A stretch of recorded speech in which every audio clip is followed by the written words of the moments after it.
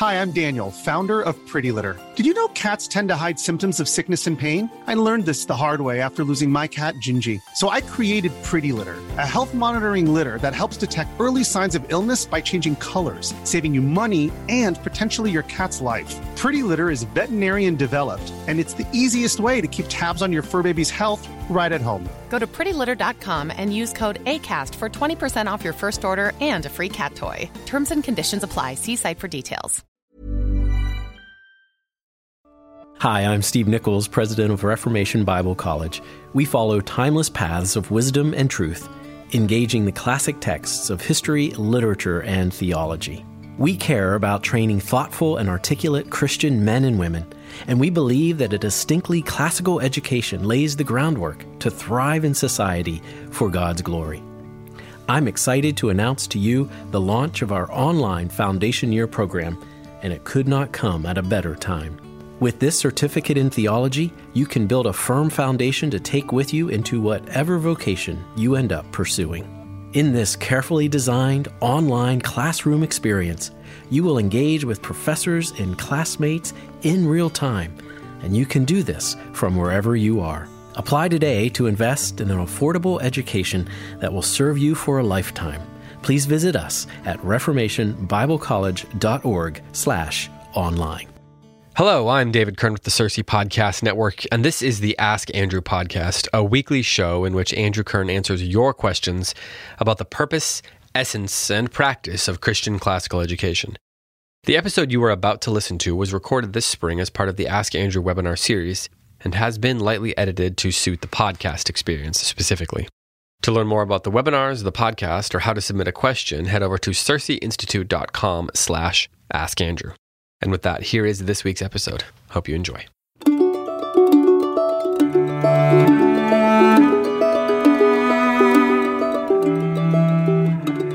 Wow, this is such a great honor. Look at this. Thank you. Well, I just have to say, why don't we get started and say thank you for coming. And honestly, Daniela, thank you for that comment, because I really miss doing the Ask Andrew podcast. You all ask such good questions, and some of you know that I talk all the time about the 4 tools of learning, the 4 fundamental things that we need, and they are questions above all, right? And then names, and then forms and analogies. And so every time you ask me a good question, I'm forced to examine names, analogies, and forms. It forces it on me. So you virtually everything I know because somebody asked me a good question. So I can't thank you enough for that. And so, well, the way this is going to work, each session will begin with one main question, okay? And then I'll talk about that question usually for 15 minutes. And then what I'm going to do after that is, having answered one main question that will have been sent to me ahead of time, because I do need some time to think about these things. After I answer the main question, then I'll explore 3, 4, 5 questions, and there I will be very strict to time myself to 1 minute. Some of you maybe know from our panel discussions that I do with the Classical Consortium that I really like forcing those guys, Martin and Andrew and the rest, I really like forcing them to answer in 1 minute. So I figure I owe it to you to also do that. Now, of course, what that means is, A, my answers will be more concise, and B, they might open more questions, but I figure the question, that's your problem. No, I'm just kidding. I'll try to give, answers you can carry with you, but I'm going to give myself 1 minute. That'll enable us to get to more questions. Okay, so here's the question. This is a question that I was given before this meeting, and it goes like this. What tools can we utilize to help our students make the connection across subjects while they are taking courses that are very divided in nature?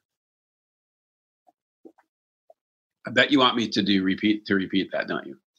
What tools can we use to help our students, or children, of course, make the connection across subjects while they are taking courses that are very divided in nature? A tell you why I love that question for the first question of this kind of new series. When I was talking with Andrea about how do we want to do this, what kind of approach do we want to use, the thought that was, I guess, typical for me was I wanted to start out with the kind of a question where I could draw back and I could get a perspective. I could maybe set a framework. Because what I want to do in the next 10 or 15 minutes is answer that question, but I also want to lay out for you how I go about thinking about a question like this. What have I learned from the Christian and classical tradition that helps me answer a question like this? Okay, so it's going to sound to you for a bit like I'm not answering the question, but in fact, everything I'm about to do is answering the question, but in a way that leads to the question, if you see what I mean. Now, if anybody objects to that, I'm very sorry, but it's my show. Just teasing. Oh, you know what? Whoever pays the piper calls the tune. So if you want to control how I answer the questions, just advertise really heavily on the program. Just kidding, you guys. You're so sensitive. Okay. So here we go. One of the basic habits of who I am, this is neither virtue nor vice, neither blame nor credit. This is just the way I've always worked, and it's annoyed a lot of people, and other people haven't minded it as much, is that I'm kind of, we would say, obsessed, although I don't think it's a mental disorder, but I'm obsessed with universals and essentials, things that always apply in every situation. I find that those are more practical than finding a solution to a specific problem on a given day. So when I get a question like this, my mind starts exploring what are the universal principles, what are the essentials of what we're talking about. And that leads me to think a lot about, I would say, two things. Let's say two things. I'm always finding myself thinking about the nature of things, and I'm always thinking about the way things fit together. Okay, what is that, and how does that relate to everything else? Now let's come back to the question. I'm not done yet with my preamble, but let's come back to the questions. Does that give you kind of a clue about what to expect from what I'm about to say? If I'm always thinking about the nature and relations between the nature of things and the relations between things, how does that affect this question? What tools can we use to help our students make the connection across subjects? Okay, let's just leave it at that portion for now. Well, if you think about nature, the nature of things, you'd imagine that I'm constantly asking, well, what do you mean by a subject? Or just simply, what is a subject? Okay, that's my first question when I read a question like that. What's a subject? The second question I ask is, how are subjects related to each other? Okay, now, hold on to that. So, because really, what's a curriculum if it's not, scope and sequence, of course, but broadly speaking, a curriculum would be, in a modern sense, subjects and how they relate to each other, okay? So I'm thinking about nature and relationships. But I also want to emphasize this, that as a Christian, I try very hard, at least in my conscious mind, to always think about everything in light of the Holy Trinity.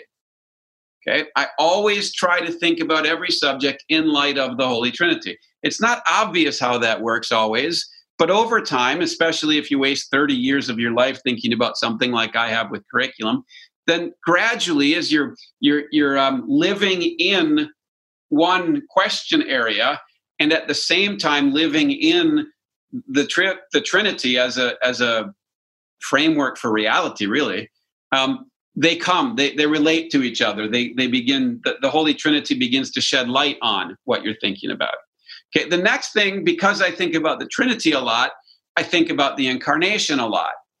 When I think about, we'll talk about teaching from time to time. When we talk about teaching, my mind instantaneously now goes to the fact that Christ is the incarnate Logos. He is the Word incarnate. What does that have to do with teaching? And if we start with our Lord Jesus, I have found He sheds light on everything, right? And so I try to think in terms of the Trinity, and I try to think in terms of the incarnate Word. So when I think about this question, what tools can we use to help our students make the connection across subjects? Okay, I'm going to be thinking, what does the Holy Trinity say about this? And I'm going to be thinking, what does the Word incarnate say about this? Now, remember, I already talked about natures. So one of the things that becomes a really big deal when we're thinking about subjects, relationships, Holy Trinity, Word incarnate, is human nature, right? One of the most staggering realizations I've had as an adult is that, well, I mean, I was taught this as a child, but I don't think I realized it until I was an adult. And that is, Christ took on human nature.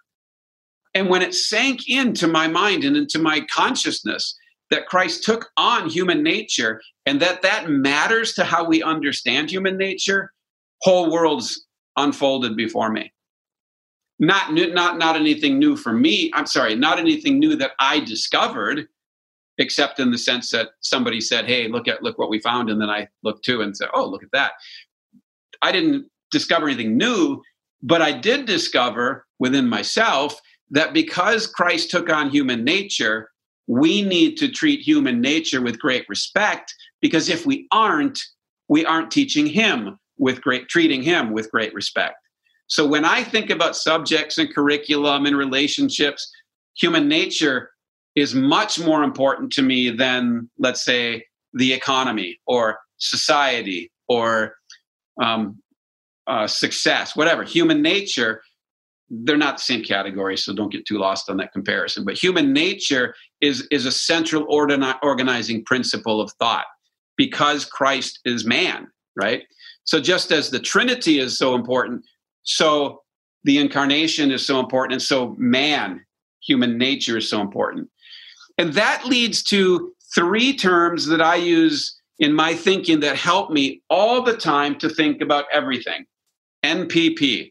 I bet Andrea knows exactly what I'm about to say. I bet a bunch of you do. Nature, purpose, and propriety. Nature, purpose, and propriety. So now what I'm saying is not only do I think about what is the nature of a subject, I also have to ask myself, what is the purpose of a subject? What is the purpose of whatever I'm thinking about? Whatever I'm thinking about, I have to ask myself, what is the purpose of that thing? If I don't understand its purpose, I don't understand it.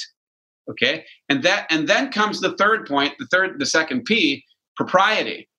If I don't know the nature of a thing and I don't know the purpose of a thing, then I don't know how to appropriately relate to the thing. And now we're back to relationships, aren't we? Now, I hope you're getting not confused by this, but seeing that there's some kind of a circularity in my mind. I keep coming back to nature and relationships, nature and relationships, nature, purpose, propriety, nature understood in light of the Holy Trinity, nature understood in light of human nature, the incarnate Word. Yeah, well, Kristen, you have to ask a question. And so therefore, nature, purpose, and propriety are a big deal. And then relationships, which I've already talked about, are a big deal. Now, let me give you three very quick, more specific things here, less gigantic, but still big, but somewhat more specific. 5 minutes left. Okay. I prioritize wisdom over originality. Okay. That's important to me. Wisdom over originality. In fact, I believe wisdom to be the source of true originality. Okay. Second, love of creativity and discovery are a big deal to me. I love creativity and I love discovery because, get this now, this is huge in all my thinking, mankind by nature is an image. Okay, and as an image, we are created by a creator. Since we are created to be the image of a creator, creativity is good because God is creative, and we are made to be creative because we're the image of a creator. I love, therefore, creativity. I want wise creativity. And I love discovery. I want wise discovery. And then something I won't go into it all today, but you'll hear me develop this constantly. I believe in the classical tradition. I'm a Christian classical educator, Christian classical thinker. Well, what that basically means practically is that I literally think that the whole world started to go very badly wrong thought-wise, formally, in the writings and books around the year 1600. To oversimplify, I believe that classical civilization was born with Homer and ended with Hamlet.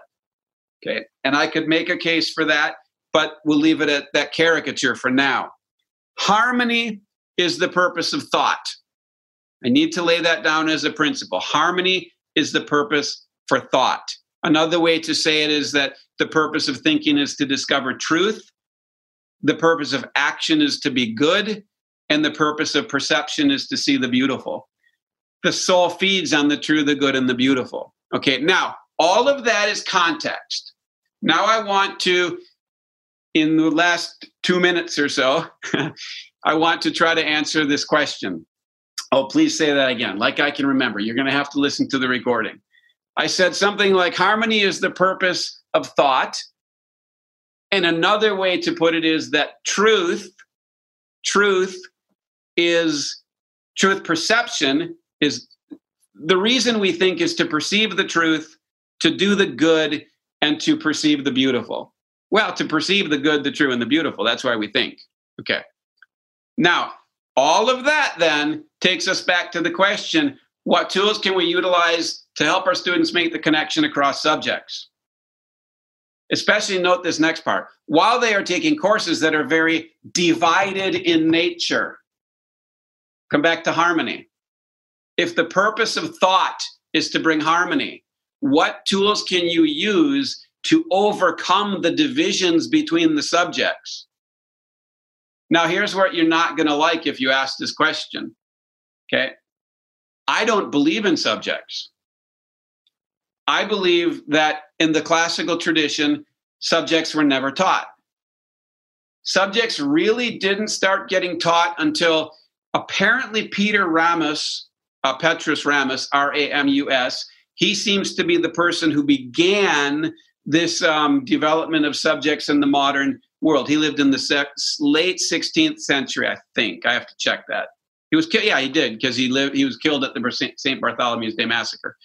Okay, so he's a 16th century Huguenot, and in my opinion, did real serious damage. Now don't go too far with that, because I have to study more about him. But he seems to be the person who brought things in the direction of subjects instead of what they used to teach, which was arts and sciences. Now here's the distinction.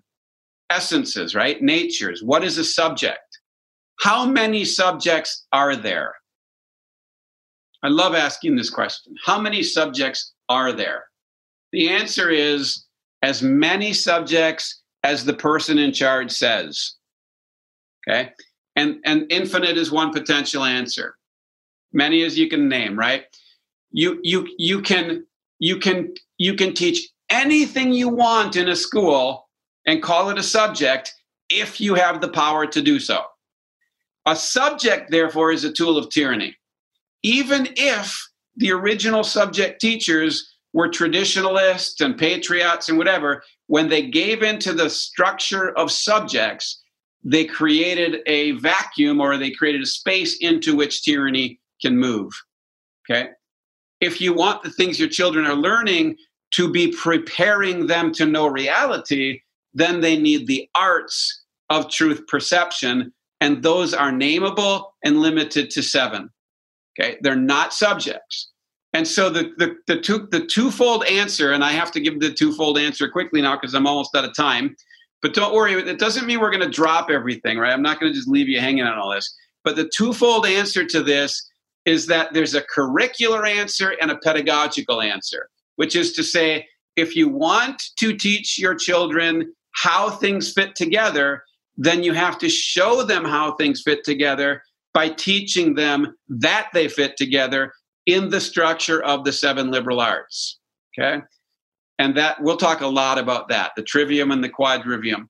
The second thing is pedagogy. You have to teach in what we call at CiRCE mimetic teaching, because that is a weaving mode of teaching that both teaches an incarnate logos in a given lesson and gives you a space in which a lot of things can happen. But one thing that can happen is the whole world can come into that lesson and find its appropriate place.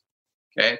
So we call it mimetic teaching. It opens up that space for the world to come in appropriate ways. Now, if you teach mimetically the 7 liberal arts, you're going to have teaching on steroids. You're going to overcome the division and fragmentation of modern thought, and you're going to give the child the tools by which he can bring order to his own soul and overcome the discord and fragmentation and division of the modern curriculum. The end. How'd I do, Andrea? Excellent. Everybody stayed awake. Almost everybody's still here. Yeah. Okay, well, I'm going to stop with my answer to that question, but now I'm going to give short answers to a few questions. So, Andrea, throw a question at me. All right. So your first question tonight, in no particular order of connection, is how do you balance the spiritual and the academic? Ooh, I got 1 minute for that. Yes, sir. Go. Okay. So when we talk about the spiritual and the academic being balanced, unless you put them on a teeter-totter, you can't balance the two. There's no reason to balance the two. I would say that the word balance is not the appropriate word to use. I like the idea that somebody posted, you marry them, right? Maybe, depending on how equal you want the partners to be. But in my view, if the academic doesn't begin with worship, which is to say with the spiritual, then it's lost. And I come back to 1 Corinthians chapters 1 and 2 especially, and Paul is so emphatic that the spiritual mind can perceive things that no amount of culturalization or training can ever enable you to see. So the spiritual has to precede the academic. And 1 Corinthians 1 and 2 is the crucial passage. Oh, Jesus, when he says the lamp of the body is the eye, right? That's a crucial passage. The health of the organ of perception is more important than the ability to do well on the test or to do well academically. Academics can break free from the spiritual, but it has to stay. It won't be healthy for long that way. It's like a branch breaking off a tree. It can look good on the ground for a while, but eventually it just turns into rot. Okay. Your second question, and I think it's connected to what you said earlier in a way here, is what is a classic? Okay, so what is a classic? That's the question. What is a classic? I have an answer for that I even wrote down once upon a time. And you're probably going to think I'm just being glib. But this is what I think a classic is. It's a great idea greatly expressed. Okay. And so another way to think, I got to make a distinction. I'm not answering the question, how do you identify a classic, which is what people often, want to know. Like, so somebody wrote accepted across time. That's how you can identify one, but that's not what one is. A classic is a great idea greatly expressed. Another way to put it is it's an insight in form. Another way to put it is it's a logos incarnate. But my most nuanced and boring way to put it is this. A classic work of art is a great question explored through forms that enable their insights to be named in an image. Your time's up. Done. Your next question. Okay. How should I introduce a class book to my group so that it gives purpose, meaning, and inspiration? Purpose, meaning, and inspiration. Okay, you're going to make this a trifold question.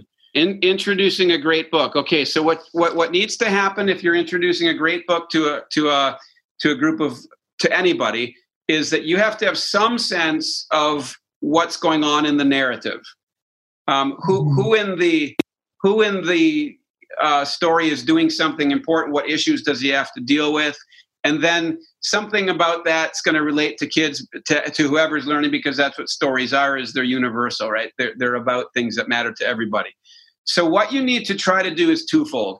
One is you need to arouse in their awareness what they already know and have already experienced about the plot in the story. By the time they're 5, there is no story that they won't have already experienced almost the entire plot.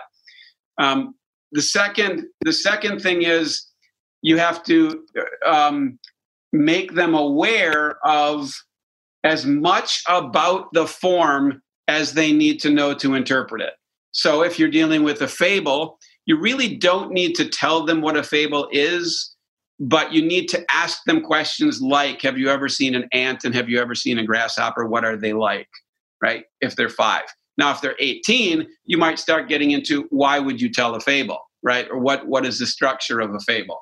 So you determine what about this given form of story do they need to be, let's say, familiar with in order to read it, and what ideas do they need to have experience to bring into it? Okay. Ready? Yep. Number 4. How do I cultivate or help cultivate a self-motivated attitude in my children to love and appreciate the true, wonderful, beautiful, and all the things we love to discuss here? They already do. You don't need to give that to them. You cultivate it by, number 1, not letting any barriers come between them and it. And the biggest barrier that comes between them and the true, the good, and the beautiful, let's just say, is language they don't understand or unfamiliar experiences. So what you want to try to do is what you always need to do fundamentally is to incarnate truth, incarnate goodness, incarnate beauty in a way that they have learned how to see it, while at the same time cultivating their ability to see it even better, right? So there's that modulating, that dynamic of always getting down to their level and then bringing them up a step. But this comes back to the academic and spiritual thing, right? If we turn it into an academic exercise so that they get good grades and so that they can go to college and so on, then they won't like it because it's a game for them then. Well, I can't say they won't like it. Some will. Some will see through the burden we've thrown on them.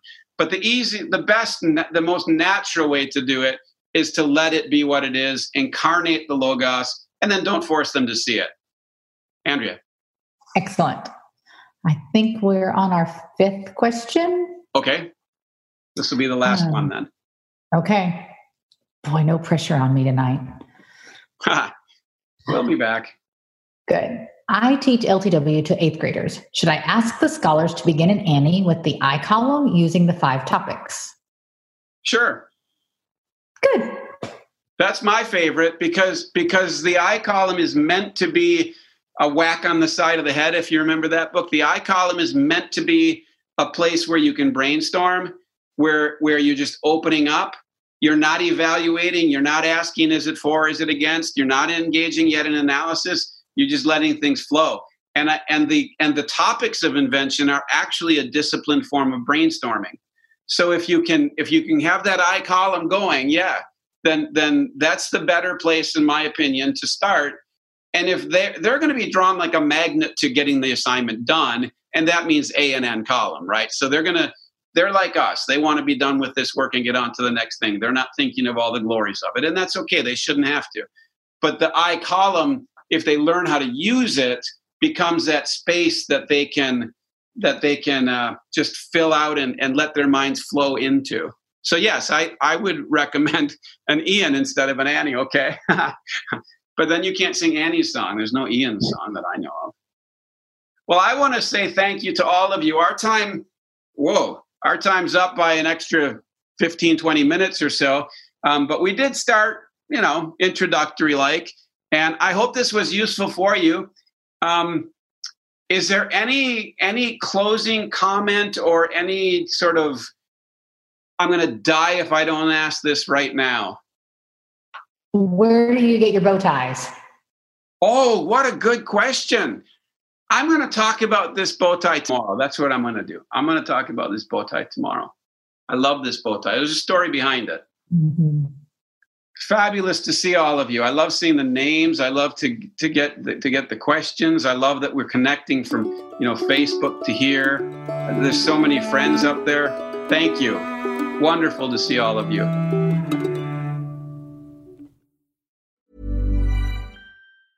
Hey, it's Danny Pellegrino from Everything Iconic. Ready to upgrade your style game without blowing your budget? Check out Quince. They've got all the good stuff, shirts and polos, activewear, and fine leather goods, all at 50 to 80% less than other high-end brands. And the best part? They're all about safe, ethical, and responsible manufacturing. Get that luxury vibe without the luxury price tag. Hit up quince.com/upgrade for free shipping and 365-day returns on your next order. That's quince.com/upgrade.